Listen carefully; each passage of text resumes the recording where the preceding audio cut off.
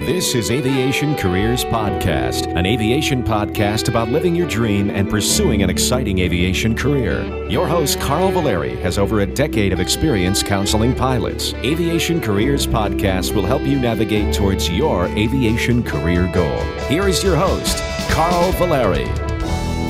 Welcome to episode 63. Ever wondered what it's like to try to get hired in private or corporate aviation in all levels?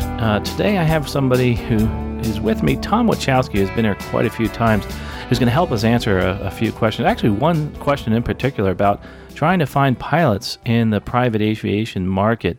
And we're going to focus more so on the single engine and the piston type of aircraft. Then we'll work our way up to the jets and the turbine type of aircraft. But this one focuses on more the positions that you would look towards that in trying to find that first job flying, and possibly maybe make a career out of it.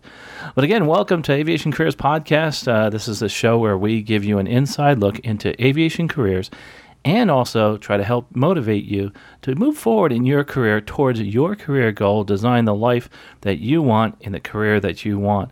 You know, if you're looking into aviation as a career, this is a great place to start because, you know, you'll discover if this is for you. For me, it's yes. I love this career.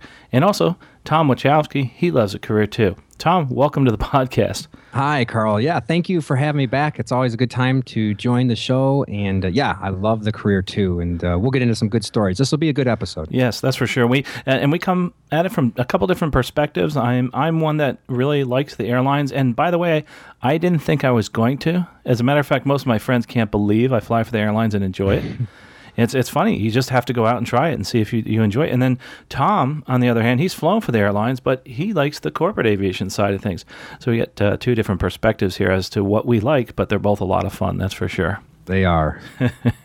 Well, Tom, welcome. Tom has a great podcast called the Private Jet Podcast, which if you want to understand what it's like to own and operate and certain things that'll bring you value in that field, that would be a great podcast to listen to. If you're looking into getting into the private aviation field, you really need to listen to that from a perspective of an employee that's going into actually private jet aviation, because of the fact that you'll learn what the employer and what the people operating the aircraft will want to actually have you do and what also their goals are. So that's a good podcast for that. So great content there, Tom, that's for sure. Yeah, thank you.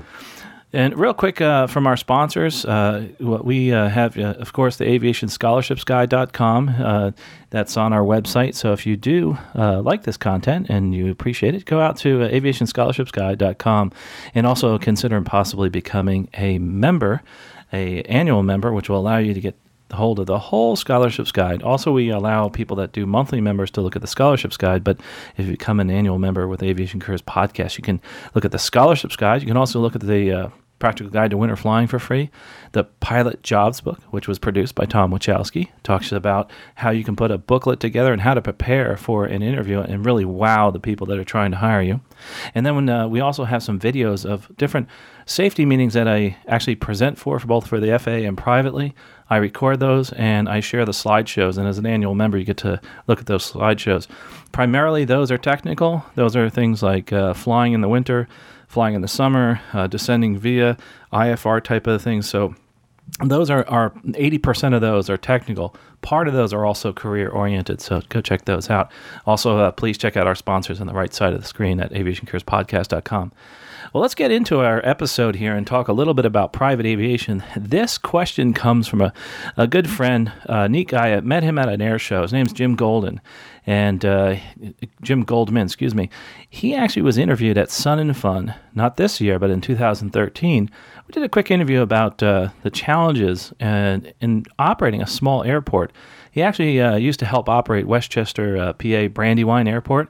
He also has his own private runway in New Hampshire. So we talked a little bit about that. What I'm going to try to do is find that interview and link to that interview for you. Hopefully it's out there, but it might just be on the Sun and Fun website. But here's this question. He said he had an idea for something, for a topic for Aviation Careers Podcast. He says this. He says, how does one go about hiring a pilot? And he means, he's not talking about airline hiring or a full-time employer. He's talking about a non-pilot aircraft owner hiring the occasional pilot for a trip here or an aircraft movement there. How does the owner find the right people, and how do pilots go looking for that type of work? So, Jim, we're finally getting to his question. He actually asked this question a while ago, prior to, or actually just after getting married, and this was before Sun and Fun 2014. But we finally got this together and said this would be a great topic to talk about now in our series of podcasts. And so he wants to know how to hire somebody, and you know. This is an aircraft, say a non-pilot aircraft owner, and also the owner of a private aircraft. How do they go about hiring somebody to fly them around? So there's a bunch of things here. There's a whole bunch of questions within this. So let's pick it apart a little bit. Let's first talk about at a small airport. Let's start there. Hiring, a non-pilot aircraft owner. Okay, this is like somebody who owns, say, a Saratoga, which is a 6-seat single-engine aircraft. How do they hire a pilot occasionally for a trip here or there in an aircraft movement here or there? I've actually myself done some of this. The way that they found me is there's one person at the airport who knew a lot of different people, and the owner of the aircraft went to that person and said, "Hey, is there anybody around that could do this kind of flying?" He picked me, so I did it through just a little bit of networking. But Tom, how does somebody go about finding somebody, and what does somebody who's looking to get hired by an individual who owns an aircraft do to try to get themselves into that airplane as an occasional type of pilot? Now, this is a great question. And I remember when we first looked at this email, when it first showed up and we were looking at it, it brought back this time when I was beginning my career working as a flight instructor up in Pontiac, Michigan, and hanging around the airport. And one day somebody came in, a gentleman I haven't met Jim, but as you describe him, it sounds very similar. Came in and said, "I need a right seater for Navajo, a chieftain." And long story short, that ended up being me, and I ended up working for him on a day rate as a right seater in his chieftain. And he was flying at 135 and just needed that there for insurance reasons. But it was simply, here's a guy who needed a pilot. In this case, it was just a co-pilot, but same idea. And he just wandered around to a couple of the FBOs or the small, there's a couple small operators there on the field until he found someone that he kind of clicked with and he gave him a try. In that case, it was me. So that story immediately came to mind. And really, I think the bigger takeaway there is, the network at the airport. Yeah, I think that's a great idea. As a matter of fact, if you're a pilot and you want to get hired by people to fly their private aircraft, you actually can go hang out at an FBO and get to know the fixed-based operator, the people that run the airport, and tell them, "Hey, listen, I'm here. Here's my business card. Get a business card, have your name on there, and say you're so-and-so commercial pilot." You may even want to look at putting together a website. We have a link to. As a matter of fact, I'll put the link to how to make a website on this episode. But you might want to look at putting a website together. Real simple. Say, "Hey, I'm a pilot. I'm for hire. This is what I've flown, and this is what I can do for you. This is where I'm based, and these are the airports that I can operate out of because I can drive to those airports. Otherwise, outside that area, you're gonna have to give me a call and maybe transport me there." But for the most part, when people are looking for a pilot, they're usually looking for somebody local. Believe me, I've done this a bunch of times where someone says, "Hey, listen, I got to get to Miami for a meeting, and I'm here in Tampa." Well, gosh, they can do it on the airlines, but they want to work within their schedule. Well, I take them up in their Arrow, say they own a Piper Arrow, and we're down in Miami, do an hour and a half, hour there, and we hang out, have lunch, come right back, and they're done with their meeting. They're really getting utility out of that small aircraft. Here's something else that a lot of times we have this perception that corporate aircraft are all these big jets. But it's not true, is it, Tom? No. There's lots of airplanes out there that are owned by corporations that are used by their businesses. I know somebody who has a Cherokee 6 that owns a farm. I know another person that has a Beechcraft Duchess, which is a small twin-engine four-seater. These are all piston aircraft. And a lot of times these are owned by people that have a lot of money. Sam Walton, who was a pilot, he had quite a bit of money and put together this large corporation called Walmart and large business. But he flew piston aircraft. One of the things he was proud about was the fact that he flew piston aircraft most of his life, going out and picking locations where he can find, to put stores in. And he always kept those pistons. Of course, he moved up to jets later on because of the wide stretch of his business. But, the piston aircraft is so affordable. And it's something that if you have a short distance to go, say you're on one coast and you want to fly the other coast to, say, Florida, you can do that. And you can do that in a piston instead of burning a lot of jet fuel. So let's go back to how do you find those jobs. Again, if you go where the pilots are, you go where the people are, and you go where the people that want to fly are. Go to the airport, start networking, and just hanging out. If you're not working, it's a bad idea to sit at home in front of the TV and wait for a phone call. The best place to be is hanging out at the airport and talking aviation. Get to know people, because people hire people, and they hire people they like. So, Tom, I've actually had the opportunity to do a few of those flights where, just looking back at some of the single-engine type of flying I've done, there's some of that out there. You're going to need to really network. Now, Tom, have you ever done any of that where you were just doing a single-engine type of flying? No, the smallest was that Chieftain. It's always gone up from there, yeah. Well, and that goes further into this point. How do you find a pilot? Well, a lot of times you find it from those people that are flying the other corporate aircraft. And on the other perspective, how do I find a job doing that? Well, you get to be friendly with the people that own the aircraft on the field. Tom had a good example. He saw somebody, and they were able to get him into the right seat of a Chieftain. Well, I actually got to know a lot of the local pilots there that were flying King Airs at my airport. Well, I didn't have a type rating. I didn't really want to go out and get a type rating at that point. I was real busy with students. So they would call me up and say, hey, listen, we know it's your day off. Do you want to come in and fly the King Air? And the right seat, we need 2 pilots. And every so often I would do that. As a matter of fact, that really progressed to the point of I became the 3rd pilot in a 2-pilot crew. And what does that mean? That means that you're the extra. And I know Tom can talk more towards this about his experience with having extra pilots. But what happened to me, I got to actually fly, as I progressed, to fly was it a 800 XP, a Hawker 800 XP, which is a beautiful jet. And I actually got to do some demo flights because I used to, dress up nice and go. And we would do demo flights because this aircraft that we're flying was pristine.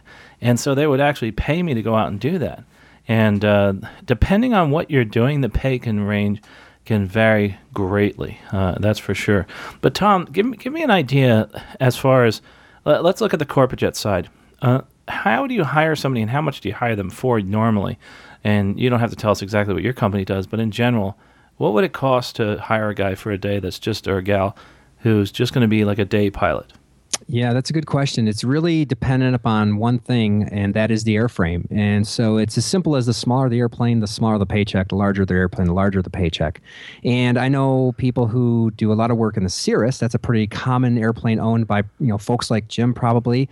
And there's a lot of them out there. And so I don't know the going rate in that, but I would guess it's around $250 a day. And then, the full spectrum all the way up, I have friends in the G5, G550 who charge $1,500 a day. So it's airframe dependent for both in terms of somebody who wants to work, as a pilot, and for somebody like Jim who wants to pay the pilot.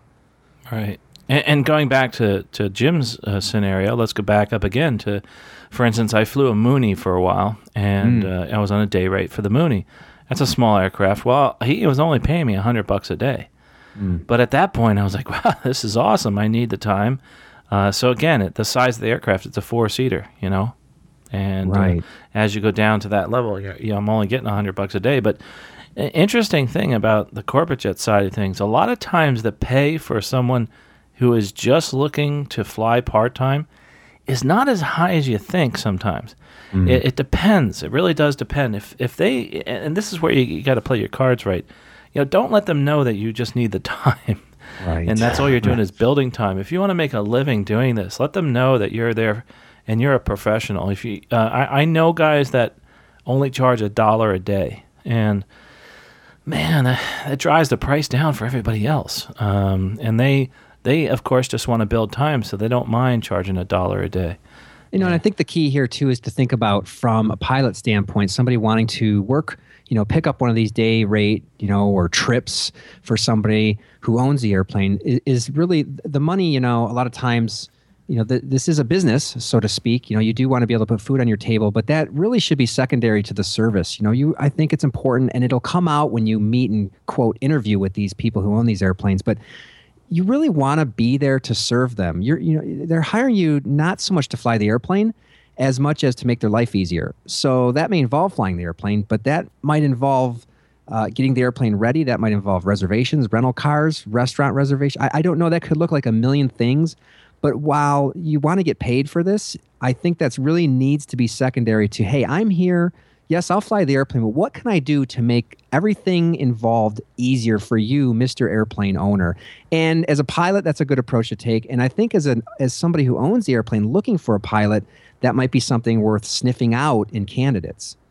And you do get what you pay for sometimes. Yeah, you do. If you want to hire the person that's willing to do it for free, a lot of times you get the type of person that'll work for free. That's just willing to throw it out there. Most professionals are going to make you pay for that type of flying. And I got to be honest. Something that kind of comes to my mind is I'm not sure if I was an airplane owner. I'm not so sure I would want to hire somebody who doesn't charge money, because that tells me about how they think and how they value their service. And that's a different person than somebody who comes to you confident, this is my rate, this is what I provide, these are the services. It's a different person. And one isn't necessarily better or bad or worse than the other, but it's two different people. And as an airplane owner, I would really want somebody who maybe thinks more towards, has the confidence, this is my rate, has the reputation of quality and all those things that would come with, like you said, Carl, you get what you pay for. You sure do. And a lot of times you'll get people that, you took the words out of my mouth, that's what their value is in their mind. And a lot of times that's where they'll stay, at that level, and they won't be able to move forward. Interestingly enough, too, how do you charge for your time? Well, don't make this mistake that I made, is when I started getting these offers, here I am, a flight instructor. I have no clue about what to charge. And I look up at the rate that's on the board. It says, well, that says owner aircraft charged the X amount of dollars per hour. Maybe it was like $45 an hour. I was like, well, yeah, that's what I'll charge, because that makes sense, right? So here I'm flying a jet at $45 an hour, and it's only an hour and a half flight, and I'm there all day. And then I realized, wow, gosh, I didn't quite make as much as I thought I would. As a matter of fact, I probably should have stayed at the flight school and taught all day, and I'd make more money. So that's the other side of that coin, too, is that you really have to understand how to charge and what to charge. It's tough, though, sometimes to go find out what the going rate is. I will say that usually in the city, you can charge a little bit more. Sure. And because there's more competition, and there's more money, and there's a little bit less competition. Whereas out in the country, there's a ton of competition. There's a lot of other pilots out there, so you can do that. But another thing that a lot of owners of aircraft, what they will do, we talked about going to the local FBO. What they will do is they'll go to the local flight school. It's not necessarily the FBO. They'll go to the flight school and say, hey, listen, I'm looking for a pilot to do this. Well, pilots at flight schools, especially guys that have been there for a long time, have a huge network of friends. And I know guys here at Albert Whitted Airport, which is the closest airport to me in St. Petersburg. Those folks know people. And I know guys that have been there 30 years at that flight school. And if I need a pilot to help me out, to help move an aircraft or come pick me up, you know where I'm going? I'm going to this guy, Tom, and say, hey, Tom, I need a pilot to help me move this Seminole from here to down in Fort Lauderdale and pick me up and bring me back. And he'll have somebody on it right away. And he becomes kind of an agent for other people. So that getting to know that those people at the airport that have that knowledge is really important. Sometimes you will not be able to get in direct contact with them unless you get out there and start asking questions. You really need to ask questions.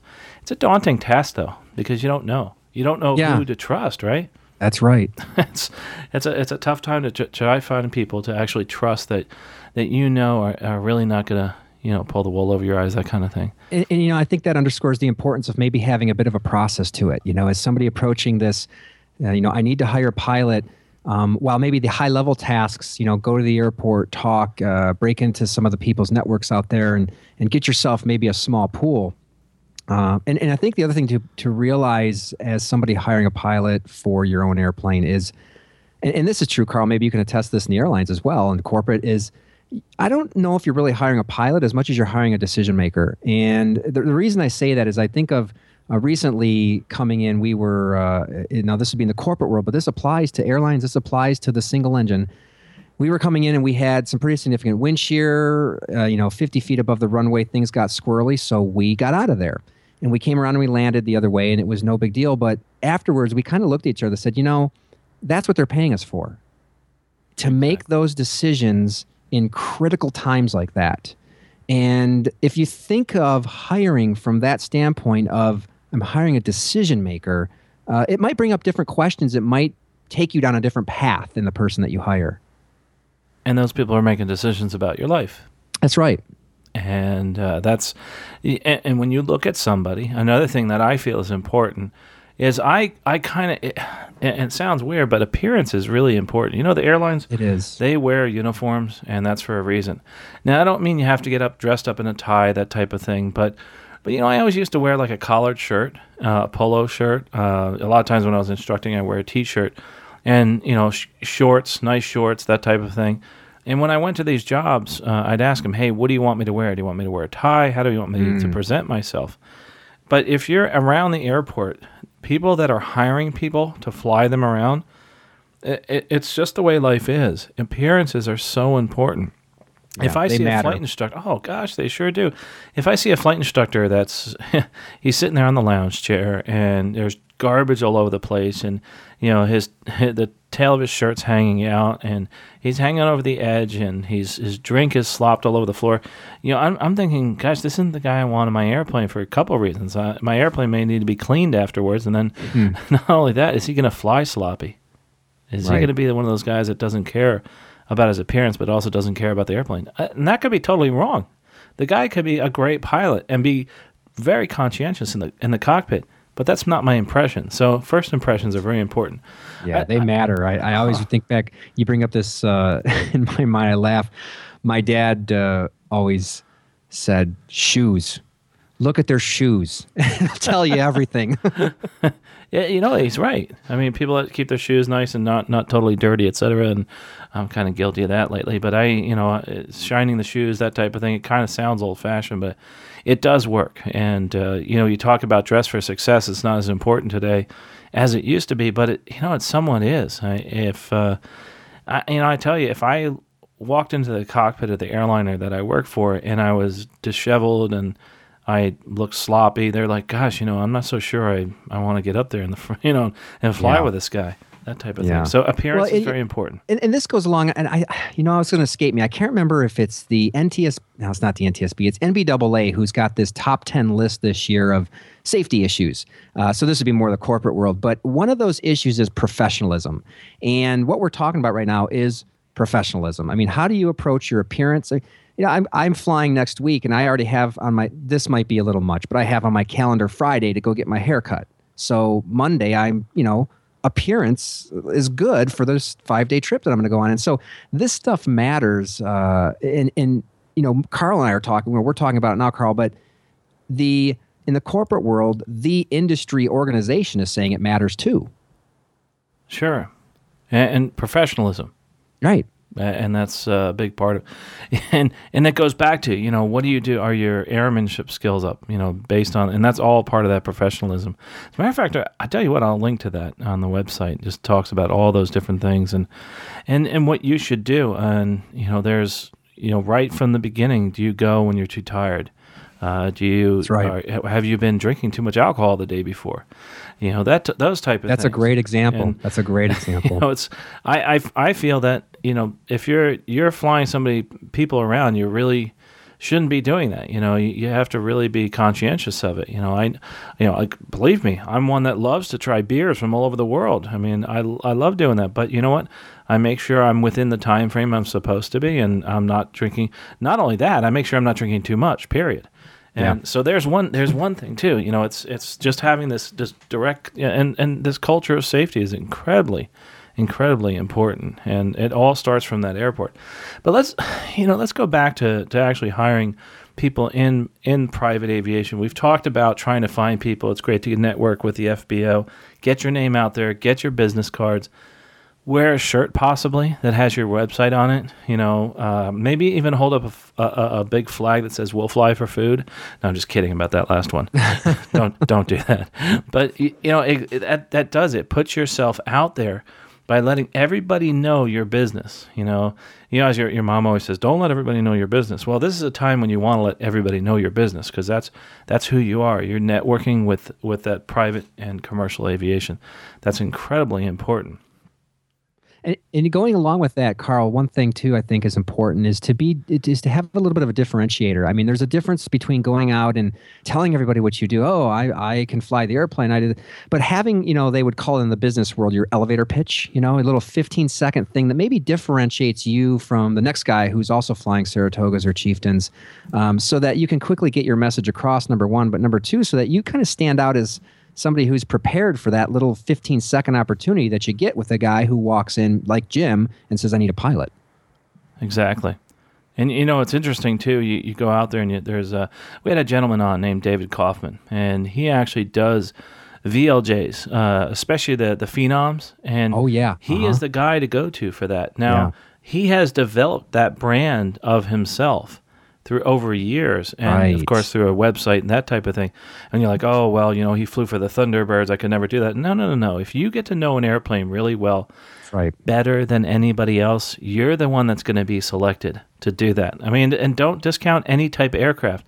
Become an expert on it, no matter what it is. I used to fly Grumman aircraft, and I worked for the parts distributor for the United States for a Grumman aircraft. Well, I got to know the aircraft really well. I was the one that was asked to fly the aircraft into like NASCAR events and land on the run on the racetrack and stuff like that. But it's amazing. I actually never really did that because I said, I make more money. I make more money flight instructor and let somebody else do that. But I would do demo flights for people.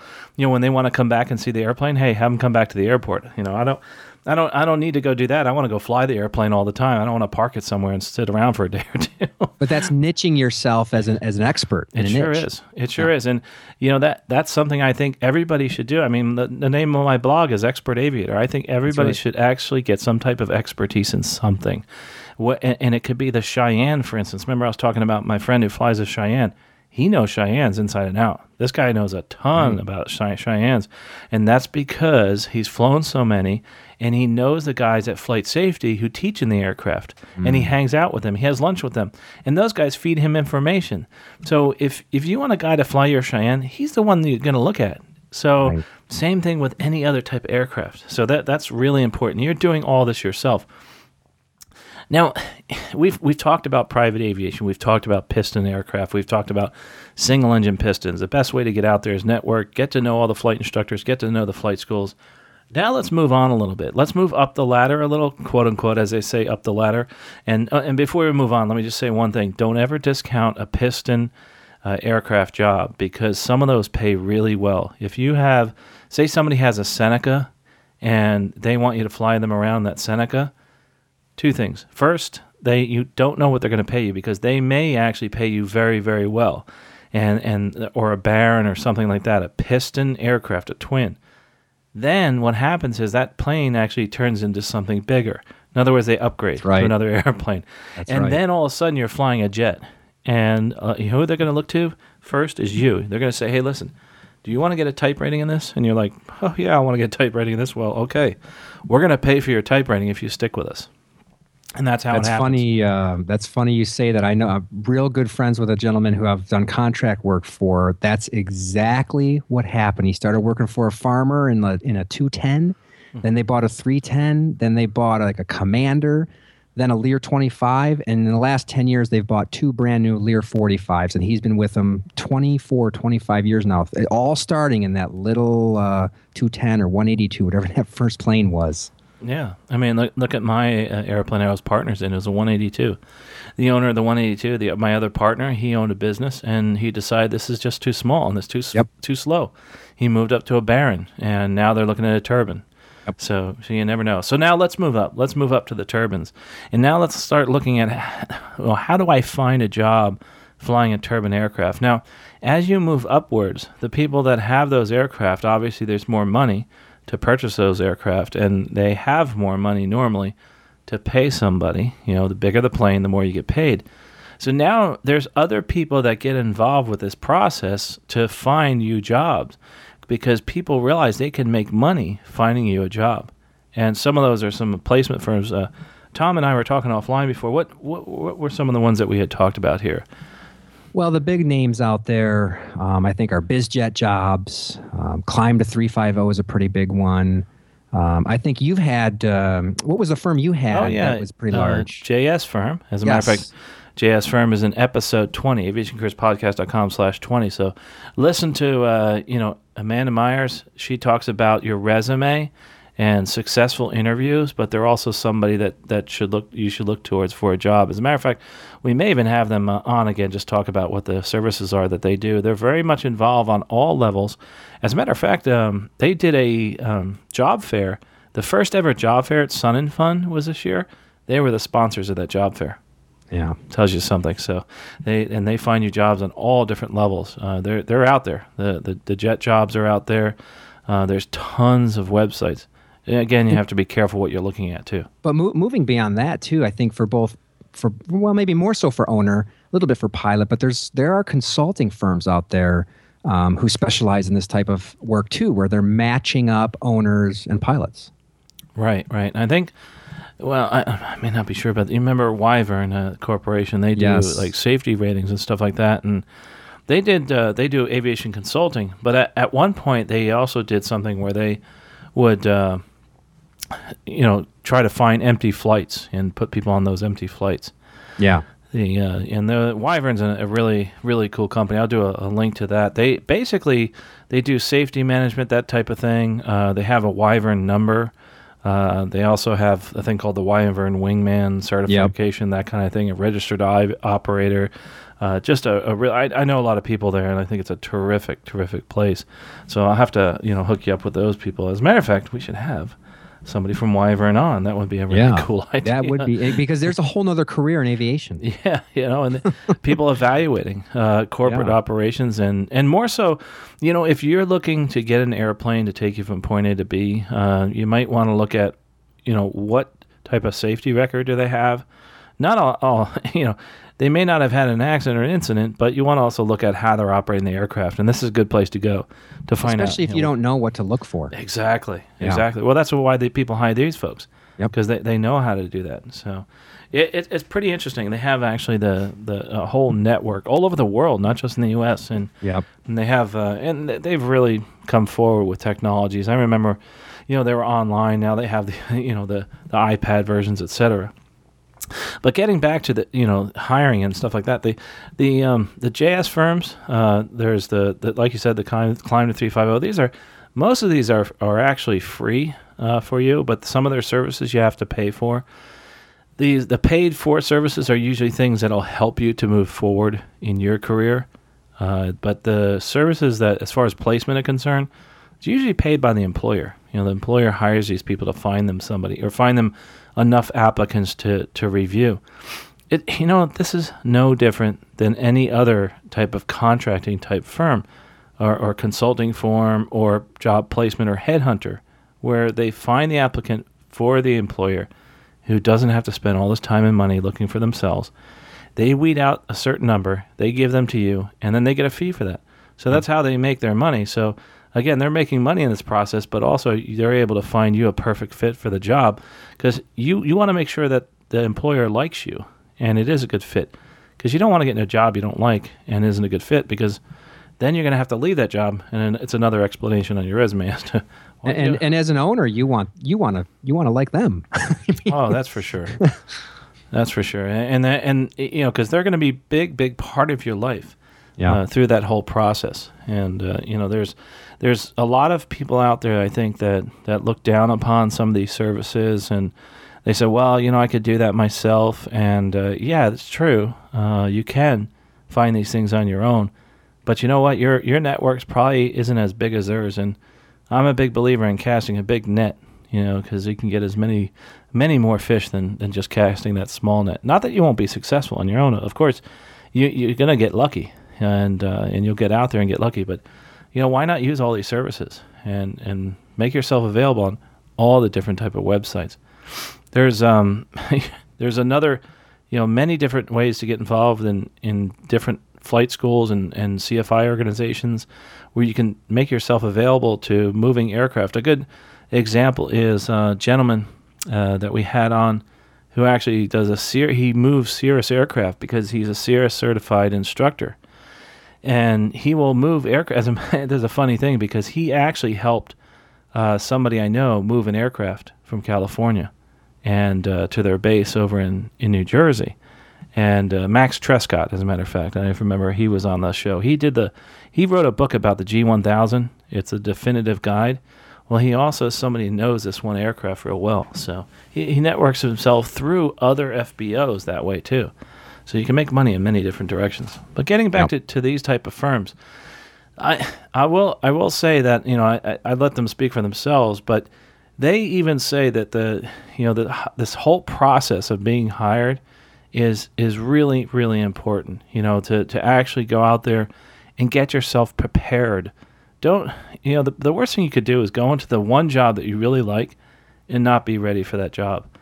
Prepare yourself for that interview. Be ready. I mean, there's so many things out there that are at your fingertips, like the Pilot Jobs book. Putting together there's that online course that we have on our website, and it's interesting how all those tools, everything can help you. And I used to say, gosh, it's not worth it for me to do this, but look at all the money you make by actually using these tools, buying the suit. I was at a job fair and we had people actually buy suits and come up and talk to us, and they even told me, "Hey, I just bought this suit today." I think that's really, really cool, and that stuck in my mind. You know what? I'm going to think about that person again. But there's other things that Tom, I think you also have some episodes on the the Private Jet podcast that you do. We were real lucky to be joined by a firm that one of the things they do is exactly this for owners, where they find crews or all the different parts of aviation. But we did a 3-part series with a company called Van Allen, and they pretty much have the corner on that market. So that somebody like Jim who's looking to hire, maybe it's they're really geared towards more like you had talked about earlier, some of the bigger airplanes, but the concepts they talk about, I think, apply to everything from the small piston all the way up through the large airliner if you're hiring a corp or a contractor for that. But yeah, we did a 3-part series, and I don't know the episodes off the top of my head, but they were fairly recent in January or February. All right. And what we'll do is once we get those, we'll put the links on Aviation Careers Podcast, and you'll be able to actually link to those from this episode, from episode 63 here. I think that was actually, I actually remember listening to a part of that, and that was really, really good stuff. So great series. Those guys are really smart. They've really seen it all. Good. So that's another avenue you should go down, and we'll definitely make sure we point people towards those and maybe put a link on our website. Maybe even put a little play button for you so you know it's what it's from. But that's the level we're going towards is moving up that quote unquote ladder. Now again, I don't want to discount anybody flying a Seneca or a King Air, etc. They have had wonderful careers. I've had people that tell me that I know guys have gone from flying a 737 to flying a King Air, which seems like a step backwards. But if you think about it, the person's home almost every night. He might be on call all the time. Now, here was the one downside. He did tell me, he said, I'm on call all the time, so I could never have a beer. I could never have a drink. But that's okay because I love the fact that I can be home and enjoy myself. So that's pretty awesome stuff. So this has been pretty interesting as far as this perspective we're taking here. We're taking it from, Jim's question and looking at it. Now think about this. Look at it from his perspective. He's looking for you. Okay. Now I'm going to pick on Jim here for a minute, but Jim wants you to take his Seneca from Brandywine Airport down to Myrtle Beach, and he wants you to fly him and a friend there. And then he wants you to come get him a week later. So what he's going to do is 2 things. He's going to either tell you to, hey, go bring the airplane back, or stay with us at the beach. He'll probably wind up having you send you home and fly the airplane back. But now, how do you get that trip? How do you find that person? How does Jim go about finding that pilot? I think that's what we're trying to do here, and I think hopefully we've colored that a little bit. Go locally, go to the FBO, find the flight instructors, network with those people. and then find the person that knows the people and knows the airplanes and is in contact with those people. Get business cards, put flyers out at the airport if they'll let you do that. Contact all the owners in your area. I mean, that's a really important thing. I mean, Tom, I know you've been pretty bold about going out to the airport and asking people for a job. Say, hey, I want to fly that airplane. That's right. And I know in the last episode, Jamie even said the same thing. Jamie Beckett we had on, and he said, listen, this guy went up and said, hey, listen, I'd love to fly that airplane. How do you get a job doing that? And the guy looks at him and says, well, tell you what, send me your resume and come back tomorrow. And he got the job. It's interesting because what he did there, and you and I have talked about this, he asked for advice. Mm-hmm. He didn't ask to fly the airplane. He didn't ask for a job. He asked for advice. Yes. Yeah. And that is important. Never come across like you know everything. Yeah. And I will say that a good example is, and I'm not the kind of spiteful person or anything like that, but, I was at an FBO once, and I wasn't treated very well by one of the employees. I was like, yeah, whatever. But then I overheard him talking about how he's going to go fly for the airlines, and he's going to do this, and he's going to do that. And it's like, gosh, I don't think I would ever recommend this person because of the poor treatment I received. If he's done that to me, he could have done it to somebody else. And you know what? You never know. I might be the person who's interviewing him in the future. You never know. That's no joke. That's no joke. Well, and it's happened. Where all of a sudden I helped out with the airline I worked, and somebody showed up and said, "Oh my gosh, I know you." And I said, "Oh wow, it's good to see you." All of a sudden we had this connection, and I'm like, "Gosh, you know what? I'm going to do everything I can to get that person in because I know the person, I know their background." And as much as I can do as an individual, I'm going to do that. Because you knew his background a little bit, and you think about this both from a pilot or an owner who's trying to hire a pilot, you felt more comfortable. It was less risk for you to move forward, right? Oh, sure. Of right. course. So the same thing I think holds for our topic here today.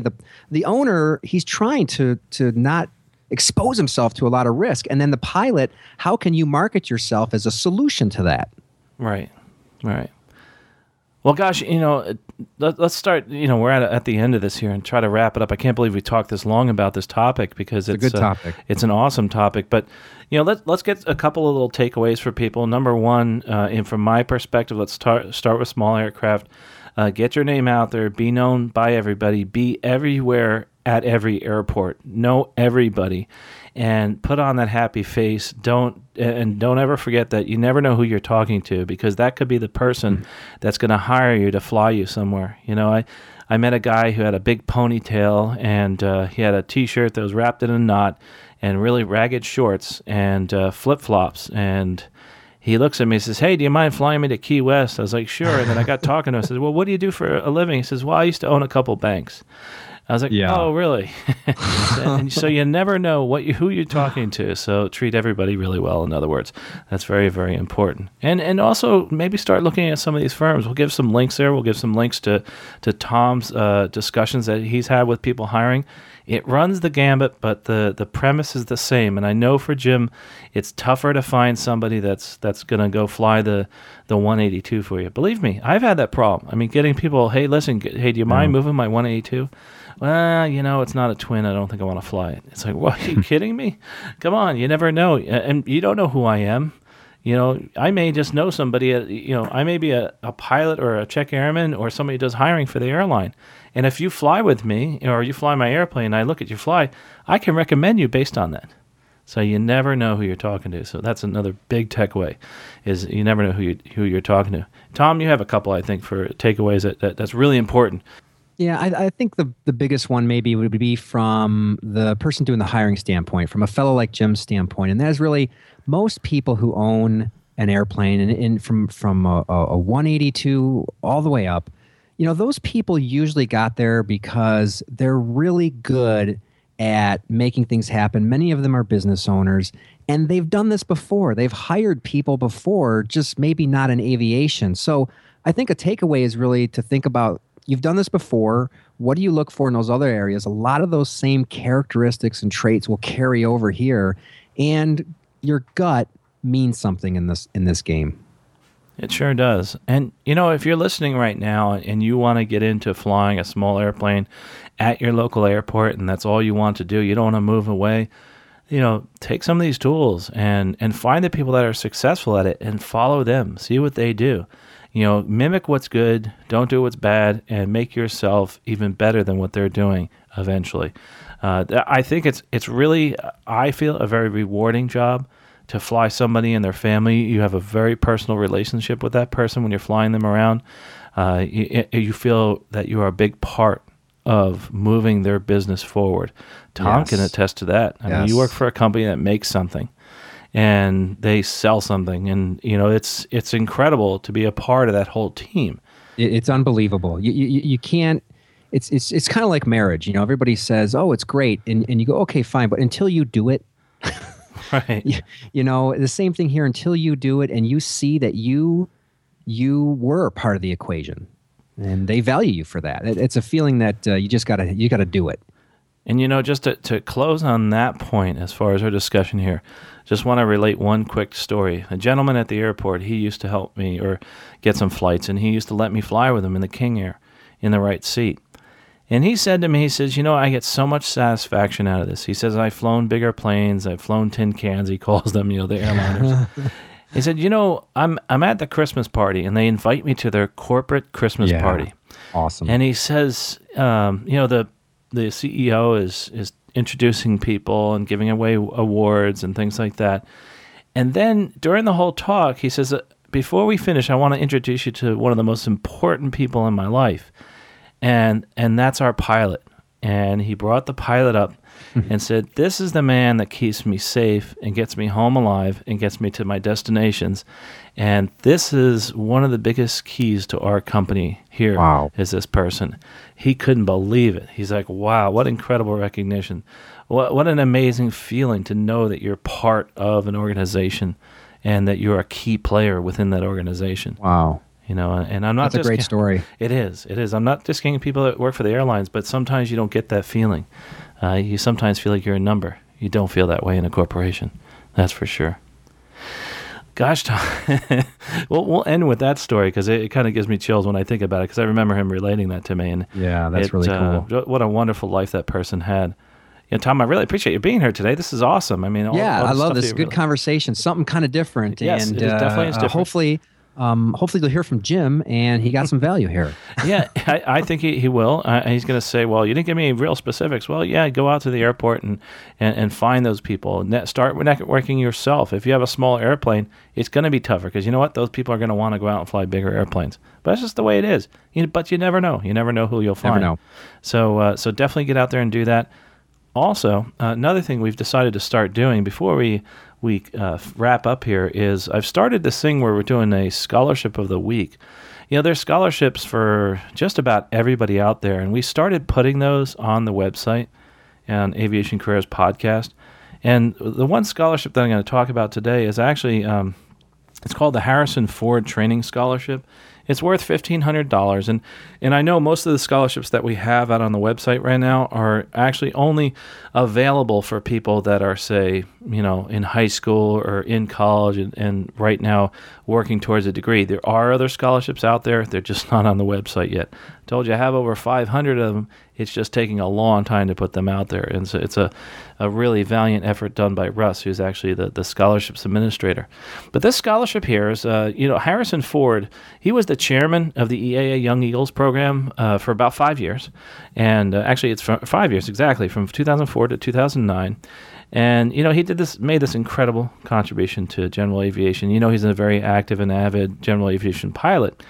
And, by funding this endowment, there's a couple people named Angela and Jim Thompson. They created this and make an enduring legacy of Harrison Ford's contribution to the youth in general aviation, which I think is terrific. And, the Thompsons hope that other supporters will join in making the Harrison Ford Scholarship a powerful force in aviation scholarships for all young people. Now, the people that can apply for this, well, we're looking at people between the ages of 16 and 20. And it must include, by the way, a signed authorization by the parent. And it's a value of $1,500 for training. Okay, there's 6 awards annually for private, recreational or sport pilot certificate. Normally you have to apply by December 34th each year. The way they select people, it's awarded to a participant who received a Young Eagles flight, okay, and has completed the Sport He's Learned to Fly course. So those are a couple things that you have to do. And as required for, by the way, the certificate that you're looking for. They must have successfully passed the Learn to Fly course too, as required by that, and submit a paper with 750 words or less describing how this scholarship will make your dream of flight possible and impact your future. And I tell you what, if you want to check this out, I have a link to it, the Harrison Ford Scholarship. This is awesome. There's so many people out there that are helping people move forward. $1,500 doesn't sound like much money, but you know what? For just filling out some paperwork, spending some time, and putting the application in, it's worth it. Absolutely. $1,500, $500. There's $15,000 scholarships out there. There's tons of them on the website. So make sure you go out and check out the scholarships. There's 60 scholarships that are there for free as long as you register. After that, all the rest of the scholarships are for those folks that are monthly members and annual members. And of course, as an annual member, you get all those other benefits too. But if you're just looking for scholarships, I made it super inexpensive for right now. It's only $5 for a month access to all the scholarships we have on the website. And of course, you get the introductory videos on everything else too. So you usually get like chapter 1 out of everything else that we have out there. So check that out. I'll have a link to it. Check out all the other scholarships that are out there. And this just tickles me to death to be able to do something like this for people, to enable them to actually get money to move forward in their careers and move towards their career goals. Well, folks, that wraps it up for today. Again, Tom, thanks for being here. And if you want to contact Tom, you can also go to aviationcareerspodcast.com/contact, and we'll shoot an email over there. We'll also have links to his private jet podcast, where you can learn a lot about what it's like to fly in those private jets and private aviation. So, thanks for having me back, Carl. I really always enjoy coming on the show. Yeah, it's been great, and Tom has some great insight, and we definitely will have you back on here again. So, if you're listening right now and this appeals to you, you want to work in that private aviation, you want to work at an airport, this is my challenge to you. I know I always ask you to try to do one thing to move towards your goal. Well, the one thing you should do is right now figure out a way that you can go to the airport and find somebody or do something that'll get you in contact with somebody that possibly will want you to fly the airplane. It could be as simple as walking up to somebody and saying hi, an owner of an aircraft, say, hey, here's my card. If you don't have cards, that's the one thing you should do, is print out some cards. If you have cards from the local flight school, give them that card. Say, hey, I'm always available for flying you around if you want me to. But do something small and move that 1 inch towards that career goal. Don't discount that, because someday your car's going to come up. I've had people pick up my car and say, hey, listen, I remember talking to you a couple of years ago. Are you still interested in doing some flying for me? So you never, ever know, especially if you made an impression, when that person might want to hire you. Because, you gotta remember, these are people that own businesses. And I know, as someone that has owned businesses in the past, that I'm always looking for somebody. I'm always looking at people and saying, hey, that person would be a great person to work for me. Can't hire them now, but you never know. Someday I might. So remember that, and do that one thing that will move you towards that career goal. If you get a chance, send me an email. Tell me about something that you have done, some success story, and we'll read it here right on Aviation Careers Podcast about how you were able to network and get that private job, especially if it's somebody that was able to fly a small aircraft. I'd love to hear your story. That would be awesome. It's apropos for this episode right now. Again, if you appreciate the content, go out and take a look at our sponsors on the right side, and also consider annual membership. You can click on the membership options to check that out. Well, safe flying. We'll talk to you next episode, and keep your head up in the sky. Keep them in the clouds. But today, start building that foundation so you can keep your castles up in the sky and build all the way up to those dreams. Leave them up there, but make sure you keep planning, you keep building that foundation towards that goal. Talk to you next episode.